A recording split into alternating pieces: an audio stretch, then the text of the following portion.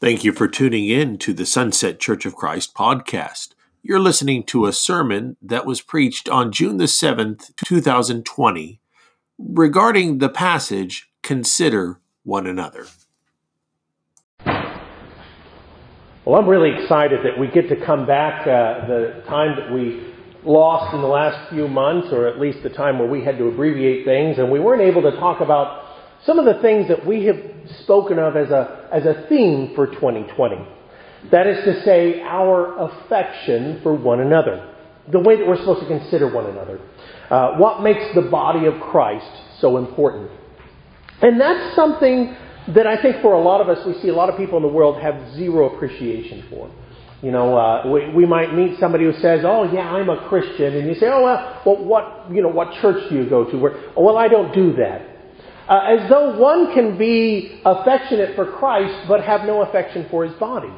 That's kind of crazy if you think about it like that, and yet that probably describes the majority of people who claim to be Christian today. People who say, "I have an affection for Christ," but they can demonstrate no affection for the body of Christ. Jesus would make it clear that if we're going to love Him, we have to love those who are in Him as much as we would love Him. We've been talking in Ephesians. In our study of Ephesians, Jesus spoke about how our relationships, even our more intimate relationships in the home and at work, relationships that we might not think of in Christ, we are told by Jesus through Paul and Galatians, Ephesians, through Peter and 1 Peter, that the affection we're supposed to have in those relationships, that affection is given because of Christ. It is as though it is for Christ. How much more so is our affection for one another? You know, we've been looking at passages that actually use the expression one another, and we're going to continue that this morning, but I was contemplating one of the more thorough chapters that speaks about our relationship with one another, and that is Romans chapter 14. And if you want to go over there with me in your Bibles, we're going to read here in just a moment as we talk about Romans chapter 14. But one of the passages that I've been dwelling on for a little while, thinking about its importance, is this one. Romans 14 and verse 19, which says, "Therefore let us pursue the things which make for peace, and the things by which one may edify another." Well, you know, I've been thinking of that because of a lot of the circumstances in the world. I've been thinking of that because of a lot of things that, you know, we see passed around, particularly on the internet.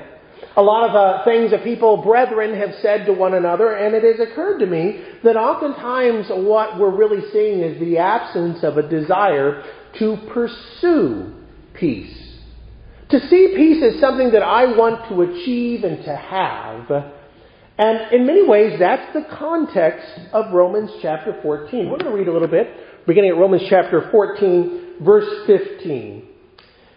"Yet if your brother is grieved because of your food, you are no longer walking in love. Do not destroy with your food the one for whom Christ died."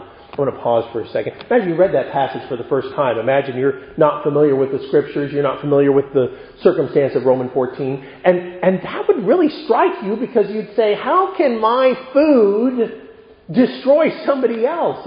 Poisoning them or some abstract idea like that. And yet what we're being given to understand is sometimes things that are very simple to our life can cause a great deal of damage to others. Paul's going to elaborate. We'll elaborate here in just a moment what it is that he's really saying. But he goes on in verse 16, "Therefore do not let your good be spoken of as evil. For the kingdom of God is not eating and drinking, but righteousness and peace and joy in the Holy Spirit. For he who serves Christ in these things is acceptable to God and approved by men. Therefore, let us pursue the things which make for peace and the things by which we may edify another. Do not destroy the work of God for the sake of food. All things are indeed pure, but it is evil for the man who eats with offense. It is good neither to eat nor meat nor drink wine or do anything by which your brother stumbles or is offended or is made weak. Do you have faith? Have it to yourself before God. Happy is he who does not condemn himself in what he approves. But he who doubts is condemned if he eats, because what he does not eat is from faith, for whatever is not from faith is of sin. Well, just to kind of elaborate for a moment as Paul was talking about these things, there's two different contexts in which food was a matter of some great importance in the first century. Of course, particularly for Jews, but also for Gentiles. And what that language was all about was the idea that one might look upon food as clean or unclean. Under the law of Moses, there were certain meats you couldn't eat. You're probably familiar with that. You couldn't have bacon, pork. You couldn't have any thing in the sea that didn't have scales. So you had lots of different things you were not permitted or allowed to eat. They were called unclean. And though Christ removed that, Acts chapter 10 tells us that very clearly, that when Peter said, I've never eaten anything unclean, he heard from heaven the voice tell him that all things had been cleansed. It must have been something, though, for many people to look upon a food they'd never eaten and try to eat that. On the other end of that spectrum was those things that had been sacrificed to idols, which might be an offense both to the Jew or the Gentile. The Gentile who once had served idols might have had a great deal of concern about eating things that had been sacrificed. Many of your stores and businesses in that time frame would sell food, but that food might have passed by a temple or been offered up in a temple first. And so it was the case that sometimes food was sold as something that had been offered to an idol. Now, Paul would make it clear, especially in the context of 1 Corinthians chapter 8, a parallel chapter to Romans 14, that idols are nothing. They're not a real thing. And just because some food went by an idol, it's not contaminated or touched or affected in any way. It's just what it is. It's just what it is. And yet, some felt a great deal of concern about partaking in something that maybe once they did think was something, or more so, having been Jewish, to think of something having come by an idol, and again, that sense of contamination.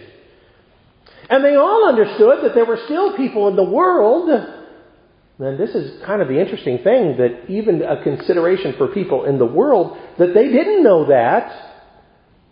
And Paul would go on, especially in 1 Corinthians chapter 8, 9, and even 10, to say to be careful how we present ourselves to the world. This is the context of pursuing peace and the things that edify. A sense that we are supposed to be mindful because what we have is something called liberty. And by the way, liberty is a little confusing because of the way we use the term in America. The idea of Christian liberty. It's very different than American liberty. American liberty is the freedom to do what you want to do. And whatever other people may be offended or upset by it, you're allowed to do it. We talk about the First Amendment, my right to say what I want to say. And if it offends somebody, I'm still allowed to say it. If it's upsetting, I can say it. And that's the mindset we have of liberty. Christian liberty is the other direction. Christian liberty is the liberty not to do something. The liberty that I am allowed to give up for somebody else. In other words, it's not the idea that I'm free to say whatever I want. Christian liberty is the idea that I am thinking about that I might be able to say something, but if I knew it offended or upset someone, Christian liberty is exercising restraint. Many times in the New Testament, we're told that the liberty we have to do things is something we have to constantly handle with restraint. 1 Corinthians chapter 8 and verse 9, Paul would say, but beware lest somehow this liberty of yours becomes a stumbling block to those who are weak. Likewise, he says in Galatians chapter 5 and verse 13, you brethren have been called to liberty. Only do not use liberty as an opportunity of the flesh, but through love serve one another. Catch that? Your liberty is given to you for the purpose of serving one another. In all of these circumstances, the language used speaks of those who are strong or weak. And I don't think it's talking about strong or weak faith. That is to say, the knowledge and behavior that comes from the Word of God that we're conducting. But instead, the concept of a conscience. And lots of us have, well, I should say all of us have a conscience. Things that we don't feel good about, things that we do feel good about, things that, and again, these aren't matters of faith, and it has to be stipulated that that's the case, but all of us have feelings about things. If I'm strong In this circumstance, it might mean that I don't feel or I don't have a concern about this. A man who is strong might say, you know what, I can eat bacon and I don't even think about it anymore. I know that Christ has delivered me. I put my conscience under that restraint. It's no longer effective to me because I'm going by faith and I'm not worried. Others might say, well, I know what's right or wrong. I know what is the truth, and yet still I feel some sense of error in this. And Paul would say if somebody felt that way, they have to be careful, because if they participate by violating their conscience, it may actually be a sin. In other words, if I'm doing something that I think is wrong, even if it's not wrong because I think it is wrong and I'm doing it, you can kind of see how that is. I'm doing something that could be counted to me as a sin. There's a main theme here. And really, everything I've talked about is actually just kind of trying to bring us to a main theme. It's the theme that I think all of us need to give a great deal of consideration to. It's the idea, the idea that we need to think about each other. We need to be considerate for one another. And I think that's something we can all work on. It's not to say that, I witness or others have witnessed some glaring error, but at the same time, I think everyone here has an opportunity to put one another in our mindset for the behavior we do. This is kind of the idea of what is spiritual maturity. Hebrews 10 and verse 24, it would be said, let's consider one another in order to stir up love and good works. That's an important idea. And I want you to think about this for a second. As I said, this is really important. Do you see yourself as somebody who's spiritually mature? All of you think about that. Answer that question within yourself for a second. Are you somebody who is spiritually mature? Now, your first thought might be, well, I've been a Christian for years. I've spent a lot of time studying the Scriptures. I've memorized the book of 1 Corinthians. That'd be impressive. I have taught classes and things like that. And you might say that those are the characteristics when I ask you, are you mature, you're thinking about. But that would not be accurate. Maturity is going to be, according to the Word of God, it's going to be defined by how much of your behavior and action, the things that you do every day, are considering others. And this is tremendous, because I see lots of people who think they're mature, who see themselves as mature, and yet their actions really aren't demonstrating that they think about how what they say and do, and that's going to be our big point here in a second, how what they say and do impacts those around them. This is what it means to be spiritually mature. This is the proof of your maturity. To what degree am I mindful? And by the way, the Word of God here, first of all, is directing us to our mindfulness of one another. But secondarily, also even our mindfulness to those in the world around us. And as I said, that really comes into two categories. First of all, how my actions affect others. And secondly, how my words affect others. And if you're going to define yourself as a spiritually mature person, those are the questions that you're asking yourself. Those are the things that you're measuring. That's what you're looking at when you think about what it is about. Or you might, going back to the very thing we talked about a moment ago, Romans chapter 14, speaking about those who have a substantive faith, it says, are you pursuing, and you say, well, I'm pursuing understanding, I'm pursuing, perfection, holiness. Are you pursuing peace and things that edify others? Let me kind of focus and ask you some hard questions. The application of these things, just like any exercise, has to be a little bit painful. It's painful for me when I consider these questions. But the first thing I would say is, do you think about others when you say the things you say? Now where do you get opportunities to speak to people? At the store, at home, in the family, and all the different places you are. Internet gives you a great deal of opportunity to say things. And the question is, am I thinking about others when I'm saying the things that I'm saying? What am I thinking about others? For example, one of the great problems, and this is something I don't know, I say it like this. This is something that maybe comes along with just maturity in general, not just spiritual maturity, but maturity, is the concept of at what point are my opinions necessary? How often do you ask that whenever you're going to venture an opinion? You don't, like I said, we have lots of opportunities for opinions. I can tell people all the time what I think about every circumstance in the world, about politics, about religion, about history, about, science, about sports teams, about cars. When do my opinions actually matter? A lot of times the question isn't, when do my opinions matter for us? My question is, do I have an opinion? And the answer to that is always yes. I know sometimes people, venture opinions on things they don't really even have an opinion about, because we think, well, I have an opportunity to make my opinion known, therefore I believe it or not, I have an obligation to. Is that true? And the answer is obviously not. Maturity, and particularly spiritual maturity, is first of all, we might say, a discernment between when is my opinion important? And here's the answer to that. Your opinion is important when it edifies. That's pursuing edification. My opinion is important whenever it will do people good. Now, you might say at first, well, the things I believe, they're the truth of God, and that matters, and that's important. And you're right.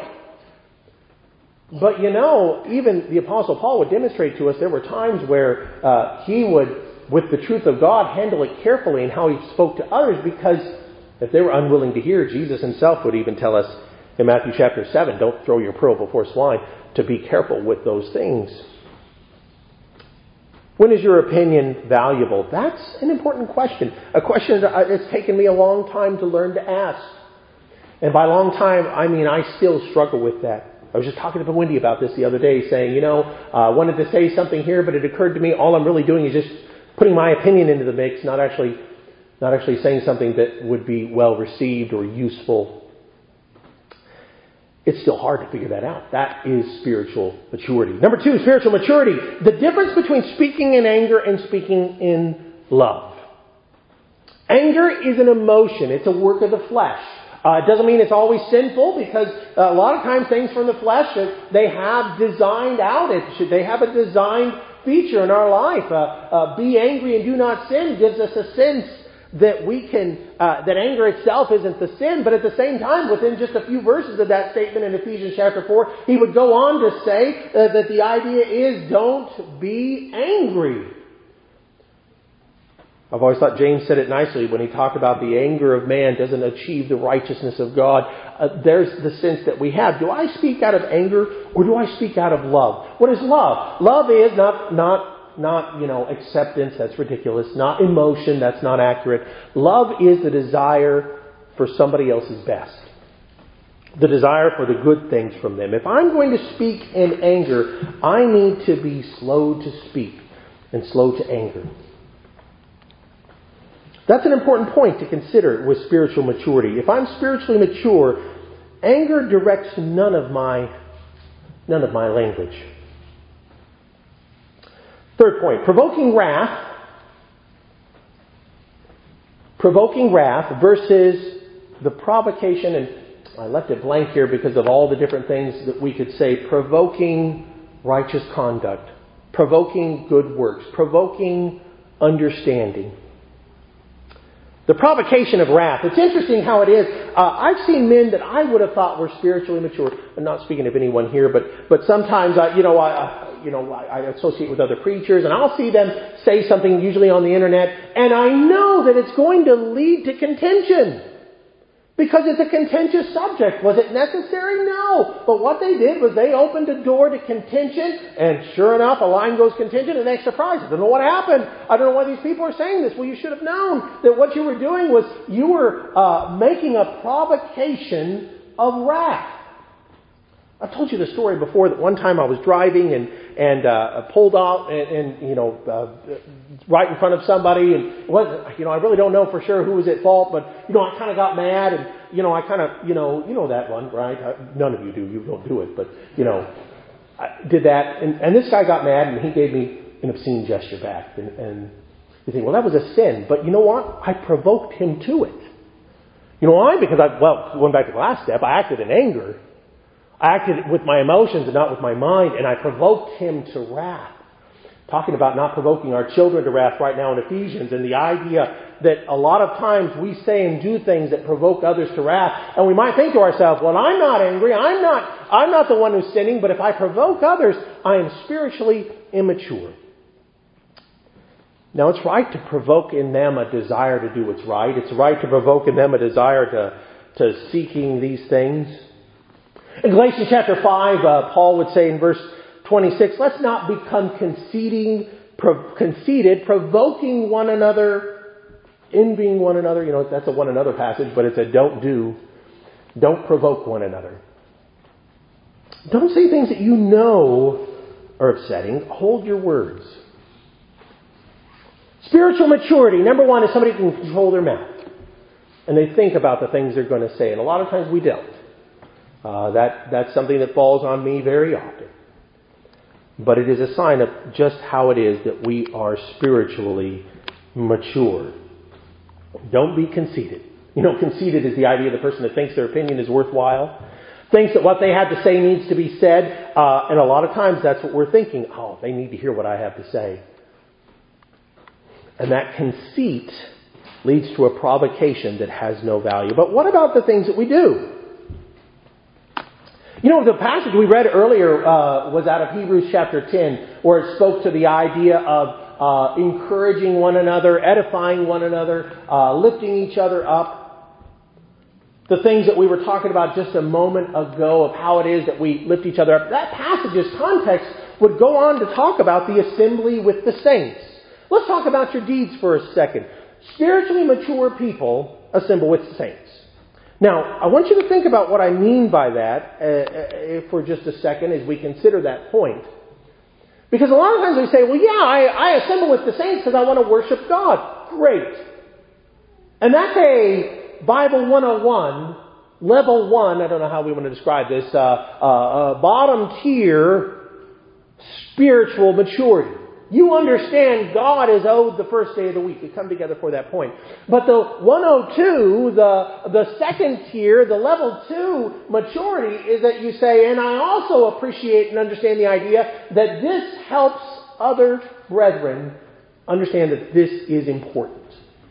That's spiritual maturity. I see a lot of spiritually immature people, and they'll say things like, you know, and by the way, spiritually immature people that had been members of the church for 10, 20, 30 years, and they say, I'm not getting anything out of service, so I don't bother going anymore. Or, you know, I just go because to worship God, but, you know, everything else I just don't get anything out of. And the danger there is that reveals a dramatic immaturity. When my actions in regards to the assembly of the saints is because I'm thinking about me. Participation with the saints. I've often tried to say that the things that we try to do together, right now we're not getting to do anything together, and that's kind of frustrating. We're at least doing things on the internet, and that's something. But we have opportunities to come together as groups and encourage each other in our various times together. And you know, of course, we want to study the Word of God, but we also want to encourage each other. And lots of times people say, well, I don't get anything out of those studies. But maybe some of you have actually said that. I don't know that you have, but maybe you have. I don't get anything out of going over to that study. You know, I don't get anything about going to that time together with the others. That's a 101 kind of statement. That's a immaturity level statement. Because you're just saying, what is it about me? You know, I've often tried to encourage people to participate in things, you know, where we do group meetings or men's classes, lady classes, because somebody sat down and did a lot of work on that. You know, if it's, I'll pick on Rob. If Rob has sat down and he's done a lot of study, I'll bet he's put weeks of time and effort into a study. And when somebody chooses not to go, what if everybody chose not to go? How would that impact Rob? Well, Rob's a strong guy, but let's say he wasn't. He might say, I'm never doing that again. Because of my immaturity. That's serious.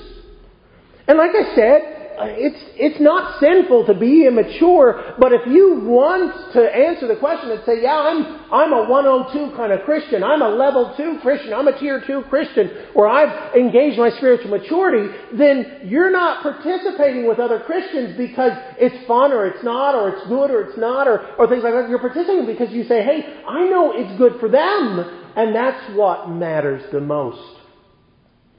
my engagement with other Christians, that engagement, that relationship, a lot of times I'm there for them. And that's important. And that defines just how mature we are in Christ. It's not a sin to be immature, but maybe it's self-deceiving when I say, oh, I'm mature, I study all the time. In fact, I go to that Bible study and there's nothing they can say to me that I don't already know. You're not mature. You've got some growing you can do. And that's something to think about. Impact of perception. That speaks more to the world as much as anything, but whenever I think about the things that I do and I say, how would others think about this? A lot of times the 101 level is that a sin or not? Is it a sin or not if I do this thing or I do that thing? And you know what? That's the question we ask all the time. By the way, mature Christians still have to ask themselves, is this a sin or not? But the Christian who's immature only asks that question. You get that? You understand that? The Christian who's immature only says, hey, is this right or wrong to do this? Is it allowed or not allowed for me to participate, to go out, to do this thing, to do that thing? And they don't ask the second question, which is, how will this affect others? That's 102. That's level 2. That's tier 2 Christianity. When I say, it's not about whether or not this is a sin. Maybe I can do this thing. Maybe I can eat this meat. I can have this and it's not sinful. But what about others? How will others perceive this? Will it cause somebody else to stumble? There's a lot of things that we could do that might cause others to stumble that aren't sinful. And we're just not thinking about the fact that we're not asking the question, hey, what is this going to do to somebody else? All the things that we do, perhaps I should have brought this verse in just a second ago when we were talking about Assembly of the Saints in particular, but all the things that we do, we're supposed to be thinking of the exhortation that we give to each other, the encouragement that we give to one another. That's what it means to be spiritually mature, to be spiritually strong. The Apostle Paul would try to make it clear to us that we need to be thoughtful of the fact that a lot of times we're hypocrites. And maybe every one of us can understand that. I would suggest that probably there's not one of us, I know I'm on the list, that aren't hypocrites. From time to time at least. That we're often offended by something or upset by something that we ourselves are guilty of doing. True? I know it is for me. That there are things that people do that bother me that when I think it through or I think at what's the root of their behavior, I start to think, wait a second, I've done something like that. I want you to think about every offense, whether it's a brother and sister in Christ or even people in the world, every offense given to you, and I want you to relate that to the idea that it's very likely at some point you've given the same thing to someone else. That's an important point. Paul would say in Romans chapter 2, when we boast in the law, when we say, I do all these things, he said, well, do you actually dishonor God by breaking the law? In other words, are you guilty of the things that you hold others accountable for? We do. I get offended. Rob, I'm going to pick on you again. I get offended because Rob said something to me. And I'm not thinking of the fact that Rob made some comment that, Toyotas are the worst. Well, obviously we all know Toyotas are the best. But Rob says something and I get offended, and I don't think about the 10,000 times that I've offended Craig because I've said something about the Cubs. I asked Craig once, what's that symbol? And he was really upset. He said, don't you know that's the Cubs? Point is, though, I can't think of one offense I've ever received that I haven't given. And here's the greater point to think about. When we think about the idea of being offended by the inconsideration of others, what I most am guilty of inconsideration to is my inconsideration to God. In fact, I would tell you this. If you can't think of, when you look at the offenses you've given or you've received from others, if you can't understand that there's no offense you haven't given to God that He hasn't overlooked, then you might be even below 101 level in maturity.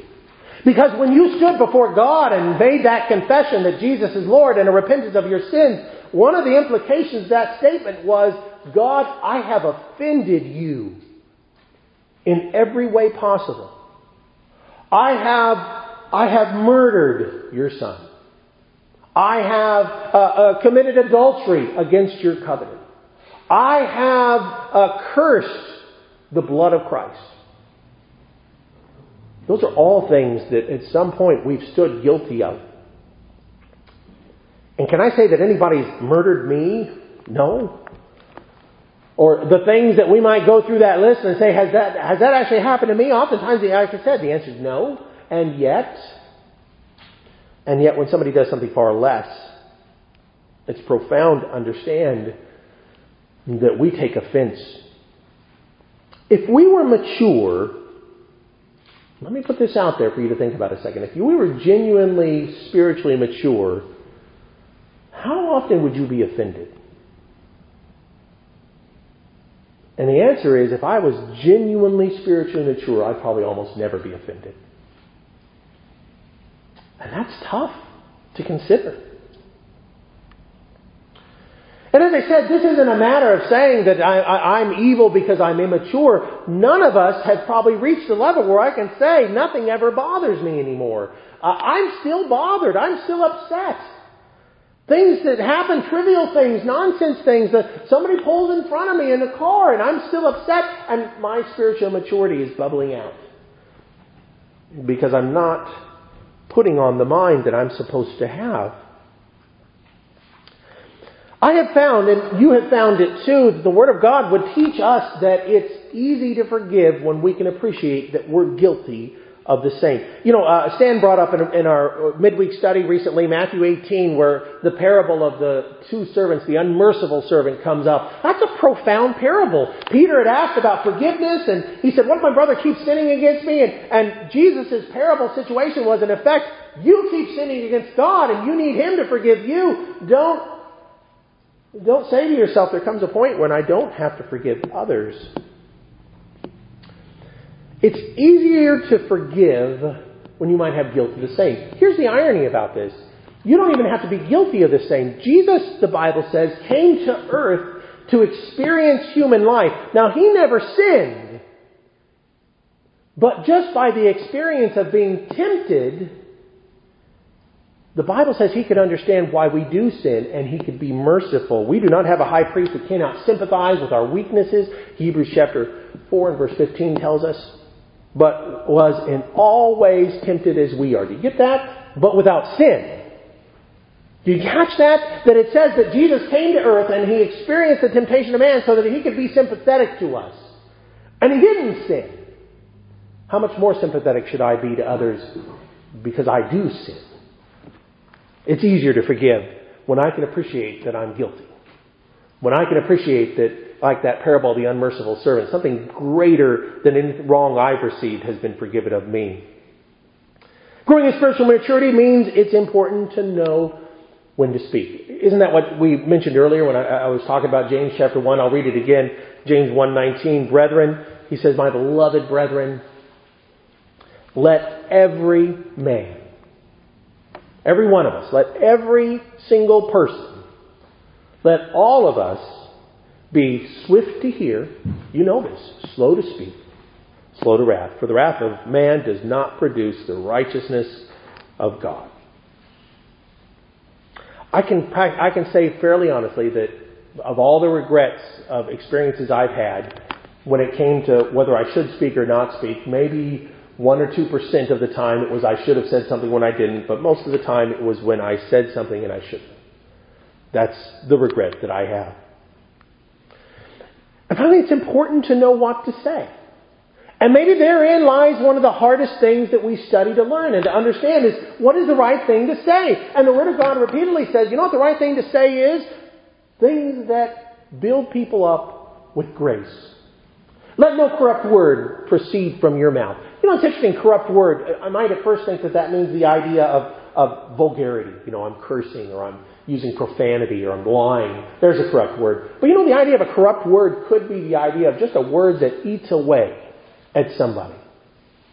I like to call them zingers, I came up with a good zinger, and I could hit somebody with a zinger that would just kind of destroy them because of something that they said or did. There was a time where I thought that was actually a good thing. Let no corrupt word proceed out of your mouth. Don't say the thing that's just going to tear people apart. But what is good and necessary for edification, that it may impart grace to the hearers. Now think about that. That it imparts grace to the hearers. What is grace? Unmerited favor. Let your words be of such that what you're giving them is something they don't deserve. And suddenly that passage got a lot harder. Because it wasn't just like saying, well, God bless you. It was saying the thing that they don't deserve to hear for what they've done or said. But you're giving them grace as God gave it to you. Let your speech be seasoned with grace, seasoned with salt, that you know how to answer everyone. You want to know how to answer people? Say the thing that is graceful, that is unmerited mercy. And you are a child of God. All of us want to grow into spiritual maturity, right? I know we do. It's not easy.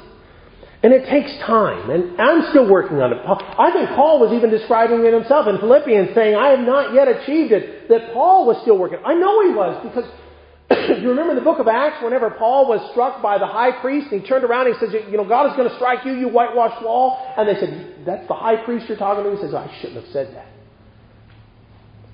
Even Paul slipped up from time to time. That's a profound revelation in the Scripture there, to see that moment and understand that all of us can be susceptible to weak moments, but we're all striving for maturity. And let's take a second and pray to our Father for that very thing. Would you bow your heads and join me in prayer? Holy God and Holy Father in heaven, we love you and we thank you for the grace that you have given to us, that has come through your word revealed to us of how your Son and our Savior died upon a cross so long ago, giving us an opportunity for a mercy none of us merited, none of us deserved.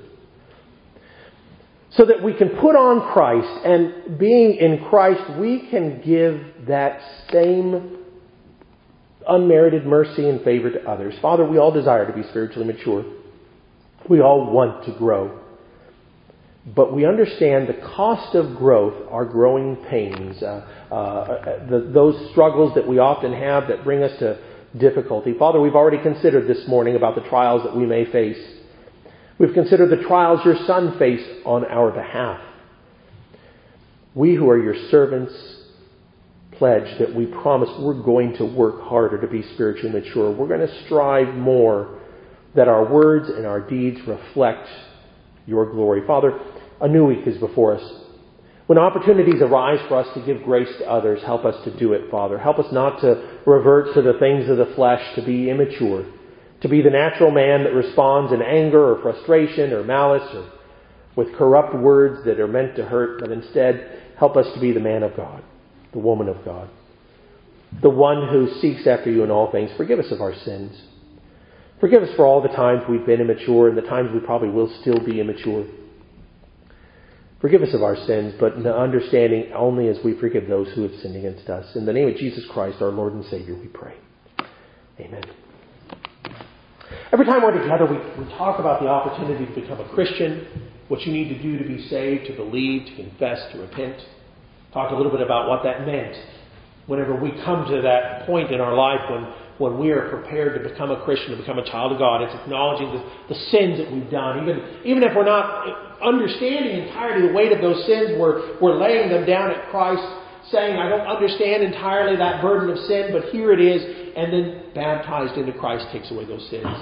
As we mature in Christ, perhaps then we become more and more aware of what sin costs. Hopefully that's true. As we walk in Christ, we all struggle and we all stumble. We struggle with burdens that we're not meant to bear alone. That's why the Word of God tells us to bear each other's burdens. You're not meant to bear some burdens alone.